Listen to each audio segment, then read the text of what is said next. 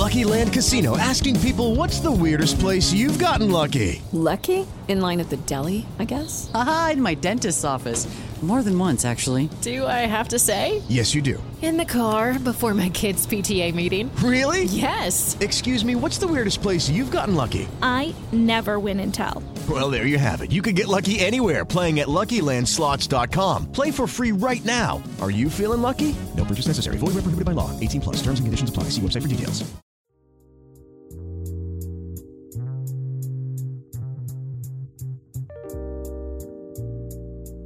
Hello, and welcome to the Proactive Caregiving Podcast. As a CPA with over 20 years as an industry accountant, Jessica stepped away from the corporate world to become a full-time caregiver for her mother. Having learned invaluable lessons along the way, she is now here to share those with you and to invite you to join her on this caregiver's journey. Here is your host, Jessica Cannon. Hello, everybody. I'm glad you're here with me today. I am the Proactive Caregiver, and I specialize in educating others on how to be proactive by empowering you, the caregiver.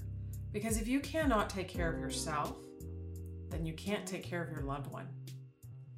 So today I want to talk to you about the caregiver sandwich generation.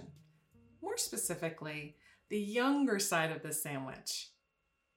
You might have heard this label a couple of times. It's starting to take a little bit more of a notice with people who are caring for their parents while trying to care for their kiddos.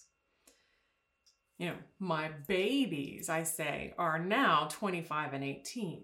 But there was a time that we were struggling to care for them while going between football games and band practice, between maintenance of both our house and mom's house while managing mom's care. Whew, it's a lot. But that's what happens, and that's what this generation is experiencing. So to say I was stuck in the middle of these generations is kind of putting it lightly. In reality, I just felt stuck. I had so much to manage that everything and everyone was compartmentalized into an emotionally detached, somewhat well-managed schedule. Whenever I seemed to have this reality of managing my own sanity, there was this disconnect of when is the time going to be for me?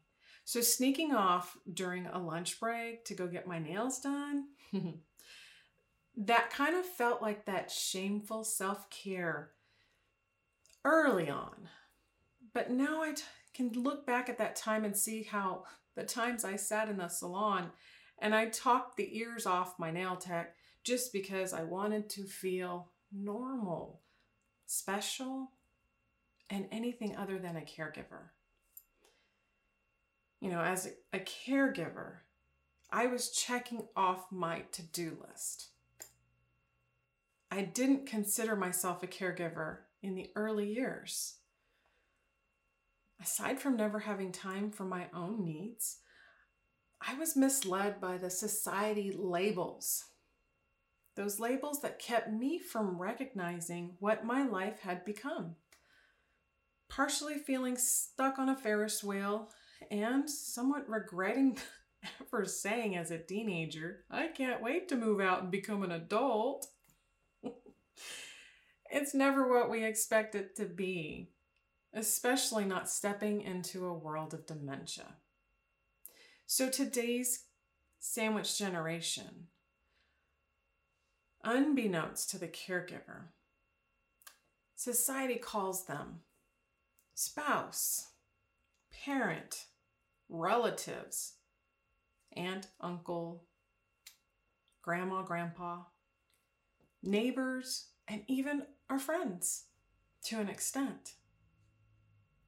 So these labels that have come around us and us trying to adapt to this new way of living, this new way of life, and which puts us smack dab in the middle, puts some pressure not only on us, because it is difficult for us as adults, but I wanted to put some attention on this younger side of the generation, simply because We have to find a balance for them. We have to protect them. Childhood should be playful, and we have to protect that in an overzealous way because their childhood should be the primary focus and caregiving duties should be the secondary. If you are dependent on your little helpers more than you realize, putting pressure on our little ones because of family obligations, those obligations need to be reduced if helping to give care for their family and their loved ones jeopardizes their schoolwork or even time with their friends. And as parents with the responsibilities we're managing, it might be easy to look past what is important to them because we just need extra help. We need more hands-on, more boots on the ground, wherever that ground is, whether it's the kitchen or a bedroom or outside of the house for that matter. Their needs are still just as important, and they're having to learn how to balance in a world that has far more chaos than we're dealing with. Yes, dealing with caring for our parents may be chaotic to us, but our young helpers are also still learning how to be in life in this world, period. They are still balancing changes with their own body. They're still balancing what it means to be in school and having friends and having that special time. So when we ask for help, and it really should be an ask instead of a tell, but when we ask for help from our little caregivers, we need to make sure that that ask is somewhat consistent, that we're not asking for favors. Do me a favor. Can you go and give Grandpa his medicine? Which is a big no-no. But asking for those favors when you are at the point of the highest level of stress, maybe for your day or that time of the week, or maybe you are just yourself emotionally exhausted and can't or don't want to do one more thing, and you finally ask them to help. If that kind of request isn't consistent, then you're going to probably get a little bit of pushback. You're trying to include them at a time that they're trying to learn and enjoy their own life. And if it's not expected or understood or even seen that you are struggling, then it's not understood on their side. It's not understood that this is something that it's something very small. I can help them. I can do this real quick. Maybe while mom's helping with grandma, I can go do a load of laundry, or I can switch loads for them. Or the simplest thing that comes to mind, while grandma and mom are together, I can take care of my area. I can keep my room clean. I can keep my dishes picked up. Or it's these simple things that we get busy in life and we just go about our lives and just do. And sometimes it's not even recognized that those little things that they can do would actually help you along your sandwich generation journey. So we have to keep in mind that the care that we ask them or request of them, or those favors we're asking, are done consistently. And as you're asking them, you're going to have to keep in mind the level of age and their maturity level at that point. You might have a 10-year-old that is far more mature and receptive than a 15-year-old, for example. You might have an 8-year-old that's a little bit more willing to do something than your 12-year-old.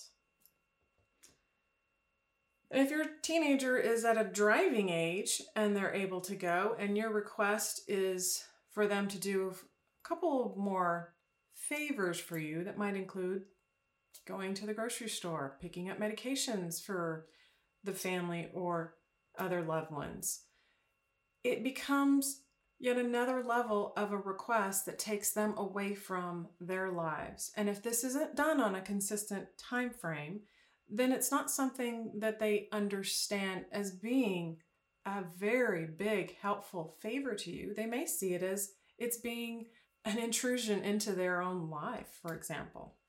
It's taking them away from their friends, their events that they have planned and excited for. And I know there is that little person that's still within each of us that says it's not fair. What about me? That's what your teenager is saying. They have the little person. They are the little person within the little person. So you might be able to get your ages 7 to 12-year-old to help you a little bit easier and more frequently than you could a teenager. Because we all know teenagers are going to be moody and teenagers are going through changes that we may be able to remember because we went through them too, but the time frame that they're going through it is different from the time frame that when we were going through it. So they are dealing with some different things than what we were accustomed to dealing with as teenagers.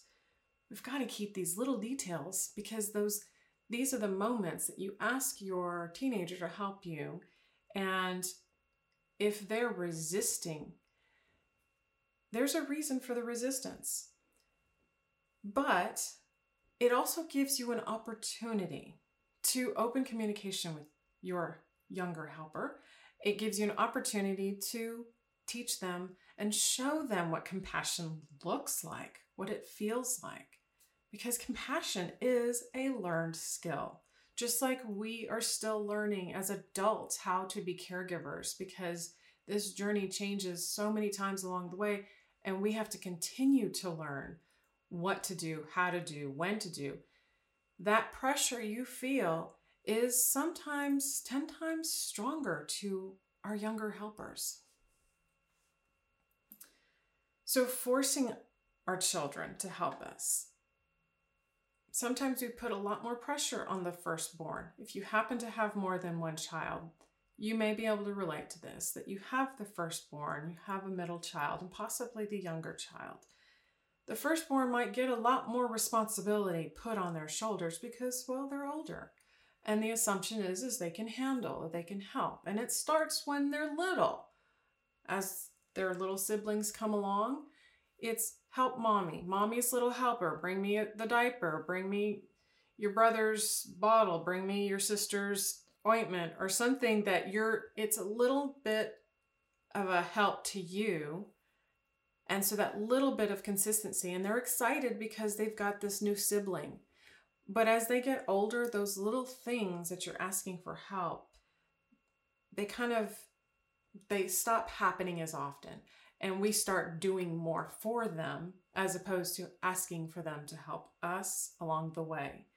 And so as they get older, that firstborn that has more responsibility, that doesn't get to do as much as maybe the baby because, well, they've become mommy's helper or daddy's helper for that matter.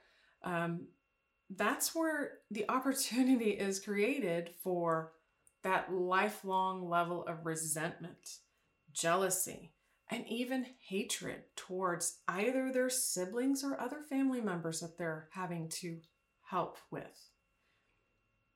So that's why when we ask for those favors and we try and get them to engage, and we're hoping that they're coming from a level of, I love grandma, I love grandpa, I want to do this. But let's be fair. There are times you don't even want to do it. So passing it off to the child to do it for you, stop and think, is that really fair? If they're resisting, you kind of get where that's coming from because you got a little bit of resentment in yourself. So we want to make sure that when we're asking them for help and we're encouraging them in a positive way, that we're employing the carrots and not the sticks. And what I mean by this is when we're asking our children to help, even if it's for a sibling that has special needs, when we're asking them to help, we want them to be willing to provide the help in return. We want them to be able to provide this care without giving them the guilt. And when they do provide the care, we have to keep in mind that what is provided is what they are willing and able to give. It may not meet our expectations, it may not fulfill our needs, but it's what they are willing and able to give. And we can't lose sight of that. Because again, put yourself back in their shoes.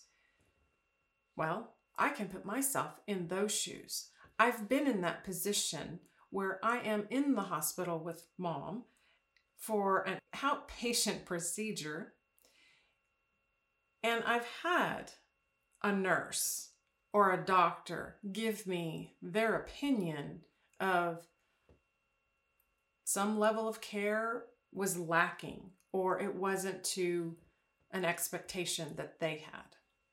And that stings, and that hurts, especially when you're not fully capable or you don't have a skill set that's assumed you would have at this point. So if our children respond with a no, you know the whole phrase, no means no. Well, in this case, a parent's not going to accept no as easily. Let's just be clear. What do you mean no? I don't know if you've ever heard this one, because I did. I brought you into this world. I can take you out. Yeah. Overprivileged child. Do you not understand how much you get? Those are the guilting. Those are the phrases that would give that guilt. When they're saying no, your child might actually be saying no because it's really, I'm scared. Or there may be an emotional issue that's there that you're not even aware of, because all you're focused on is getting them to help you and not observing or aware of their reaction, their emotions. There might be a lack of confidence. There might be a moment where they're needing a little bit more information. Information being, they want to understand the illness. They want to understand what's going on.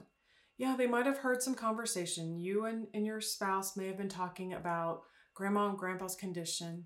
Or if you're trying to shield them from that and they really aren't aware of what's going on, then by asking them to do something and not being aware of the situation, there might be a little bit of fear of the illness that's involved. There might be some fear that maybe it's something I might catch. Maybe I might get sick like them too if I'm around them too close. That's not the case, especially when we're dealing with our loved ones who are living with dementia. You don't just catch dementia, but an impression is made on the children that it is uncomfortable. It is something that they're not fully aware of at that age. And so there may even be conversation of death and dying. And if your kids aren't growing up with pets, that they have been able to, at the very least, experience a pet passing away and that feeling of what it means, then trying to understand what it means that their loving grandparents or their aunt or uncle that they're being asked to help care for, what does that mean if they pass away? That resistance of care may be trying to emotionally avoid that heaviness that we feel, that overwhelm, and that they're pulling away from it. And you have to be really careful with this, because as adults, we may be able to understand things. We may be able to push ourselves through having to do things as opposed to wanting to do things. We may be able to push ourselves through the emotions knowing the direction it's going in. But our teenagers, and sometimes even our little ones, because we don't give them as much credit as sometimes they deserve, but our teenagers may not react the way we expect, because they may go to that level of depression far quicker than we ever assumed or thought they would. So if they're saying no, use that opportunity to step in. One of the areas that I've learned as a caregiver is the act of improvisation. We have to use the yes and. But in this case, if you're asking your child, hey, can you help me with something that I have to do while I go do something else, and they have a no, they might have homework, they might have a sporting event, a music event, a school, something that's keeping them the time conflict for it. But there might also be a, do I have to? Use that as an opportunity to say, I understand you don't want to, but I need a little bit more understanding. Can you please explain to me why you don't want to? That might put them on the defense because it may be a reason that's embarrassing. Admitting, again, as an adult, admitting to something we don't know doesn't come as easily sometimes. Maybe as we get older, more mature, it's easier to say, what do you mean by that? I don't understand that. But sometimes as a child, especially the teenagers, the junior high kids, the high school kids, you don't know something and they're teased, they're ridiculed, they're berated because they're stupid, they don't know any different, they don't know any better.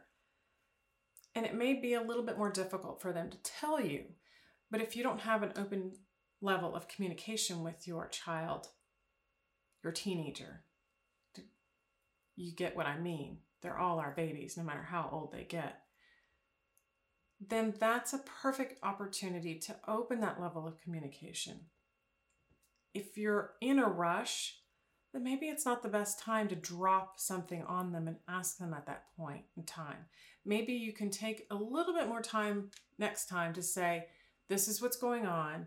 This is what's happening with grandma or grandpa or aunt or uncle or your sibling. And this is what I need help with you. Can you help me with this? Because if you can, it would be great. You would be helping for whatever reason. And give them a little bit more of the picture of the puzzle that's here. So that maybe the next time they say no, you can ask if it's something that they just aren't aware of, something that they're afraid to do, something that they're not really grasping, afraid of that whole death and dying situation. And they're really trying hard to stay away from it. And if they are, you've got to find a level of acceptance with that. You've got to find a point in time of how to communicate with them, whether it's you personally, or maybe it's an outside counseling situation for your child, so they find someone that they can talk to and they feel that they have been seen and heard and understood. And I'm not just being made to do something that I don't feel comfortable with. Because that resentment that happens as a child is the resentment that will go with them. It creates a situation that anywhere they go in life, no matter who they meet in their professional life and their personal life, that level of resentment becomes a mental block for them, and it almost stunts some valuable growth on their part. So as you're going through this time with them and trying to help create your little caregiver, keep in mind also that the best time is your time. So if you aren't asking your little caregiver to help you because you're trying to shield them from the burden, which I've done myself, and you reach those moments of frustration because you're doing everything by yourself, you're doing all the care, and you're balancing the household, and you're balancing their crazy school schedules and homework and events, and it's just chaotic. Stop and take that moment to share some time with them. Maybe you have a scheduled family dinner night or family game night or family movie night or something that is focused on them. And if you can't do that and you find yourself saying, well, I don't have time for that. I can't do this. Things are so crazy. I have this. Well, maybe this, and this is your reason that it's time for respite care. It's time to call in outside resources, because when your life is taking over and going in this direction, you're pulling time away from your children. You're pulling time away from watching them grow, from guiding them in their growth, from being a part of their own little chaotic world that's coming to be in their own level of understanding. The time that you have taking care of your loved one, it's never going to be balanced. You're going to continue to feel stretched to the limits, thinly stretched. And yet you still have to make time for your younger generation. You're the other end of the sandwich. Because when you don't make time for them and you're focused on your loved ones, that's when your younger caregiver is exposed to things outside of your teachings. That's when they are being raised by their friends or other peers that are not exactly the best or most positive that you would prefer your children to be around. You're not aware of the changes. You're not aware of the potential depression that they might be experiencing, because even if they are able to understand the illness or the changes that their family members going through, they might still be missing you because you're spending so much time with the family members.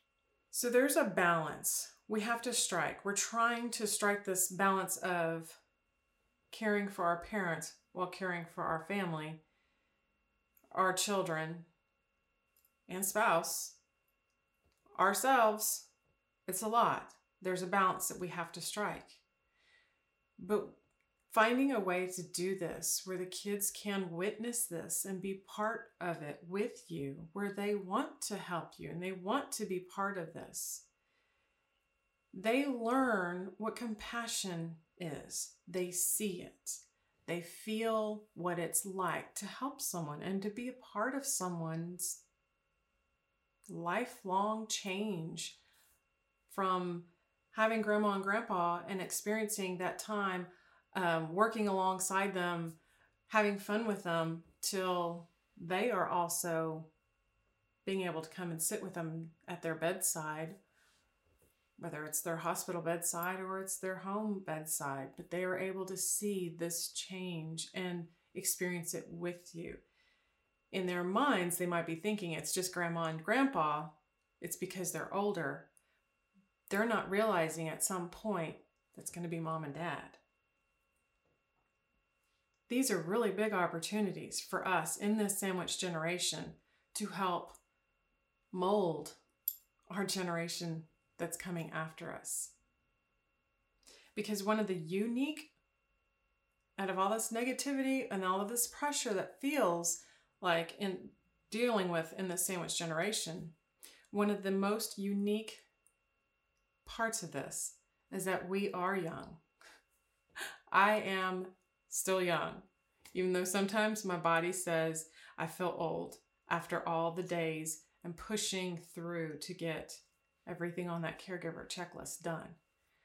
But we are still young, so we do have the energy, and hopefully we have the health that keeps us going so that we can continue to care for our parents and our kiddos at the same time.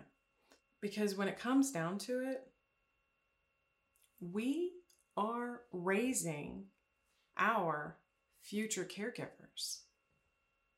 Yeah, let that one sink in for a little bit. Let that flash of the last argument that they slammed a door in your face and said no to.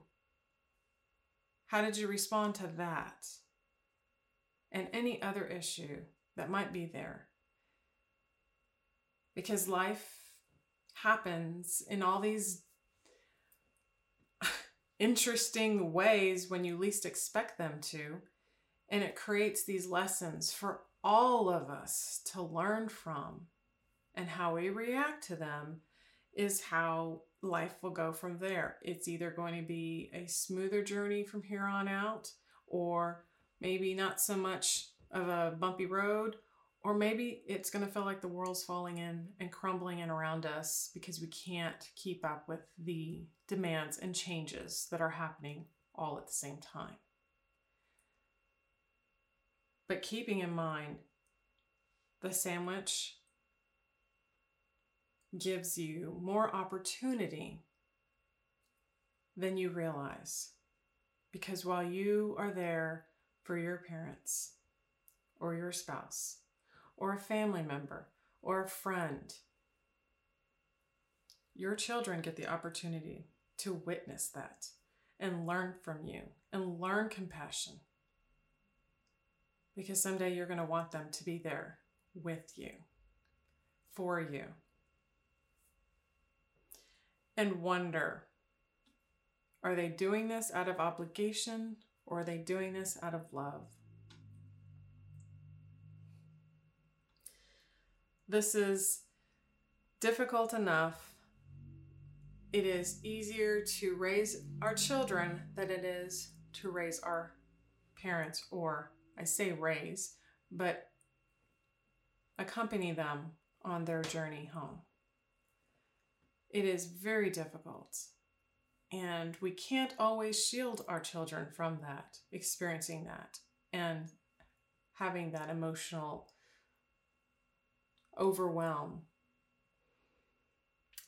But there are a few things that we can keep in mind, and there are a few things that we can do that help our little ones feel like they're part of this. They are part of the family. They are contributing to the care of their grandparents or any other family member or sibling.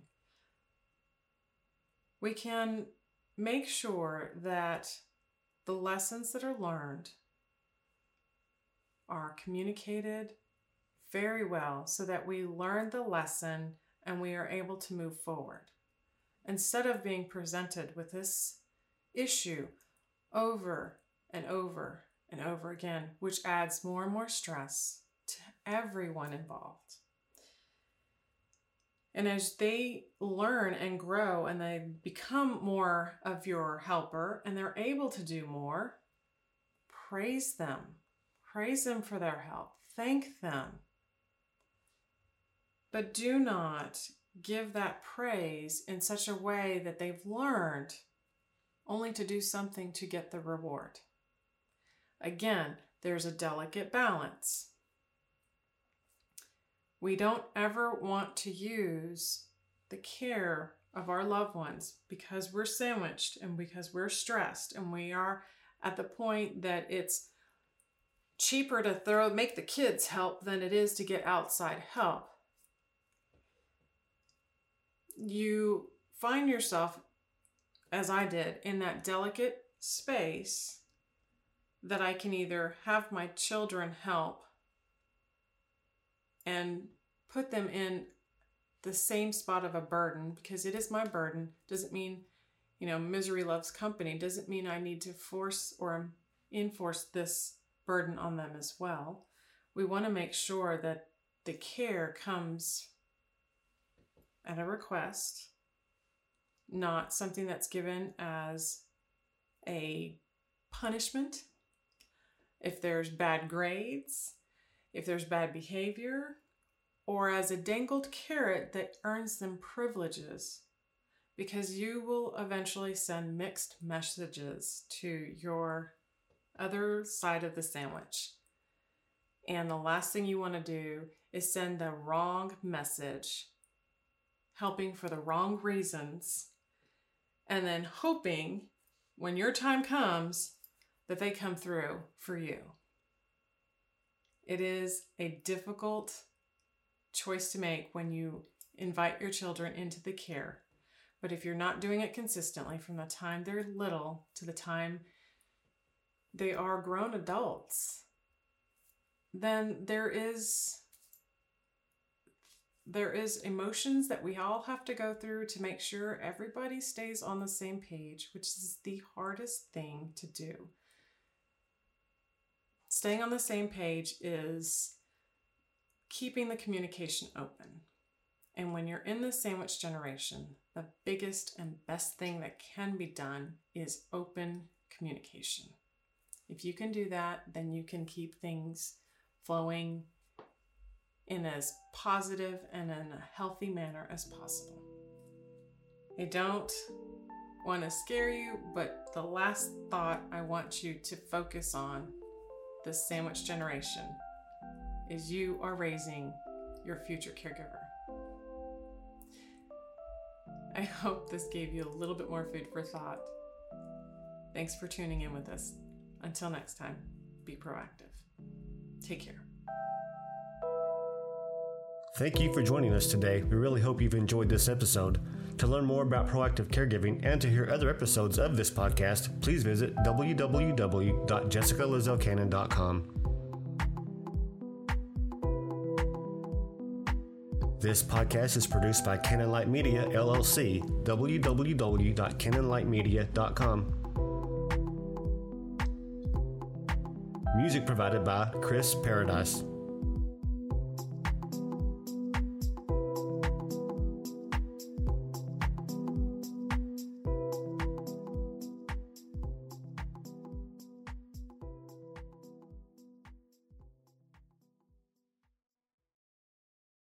Lucky Land Casino, asking people, what's the weirdest place you've gotten lucky? Lucky? In line at the deli, I guess? Aha, in my dentist's office. More than once, actually. Do I have to say? Yes, you do. In the car before my kids' PTA meeting. Really? Yes. Excuse me, what's the weirdest place you've gotten lucky? I never win and tell. Well, there you have it. You can get lucky anywhere, playing at LuckyLandSlots.com. Play for free right now. Are you feeling lucky? No purchase necessary. Void where prohibited by law. 18+. Terms and conditions apply. See website for details.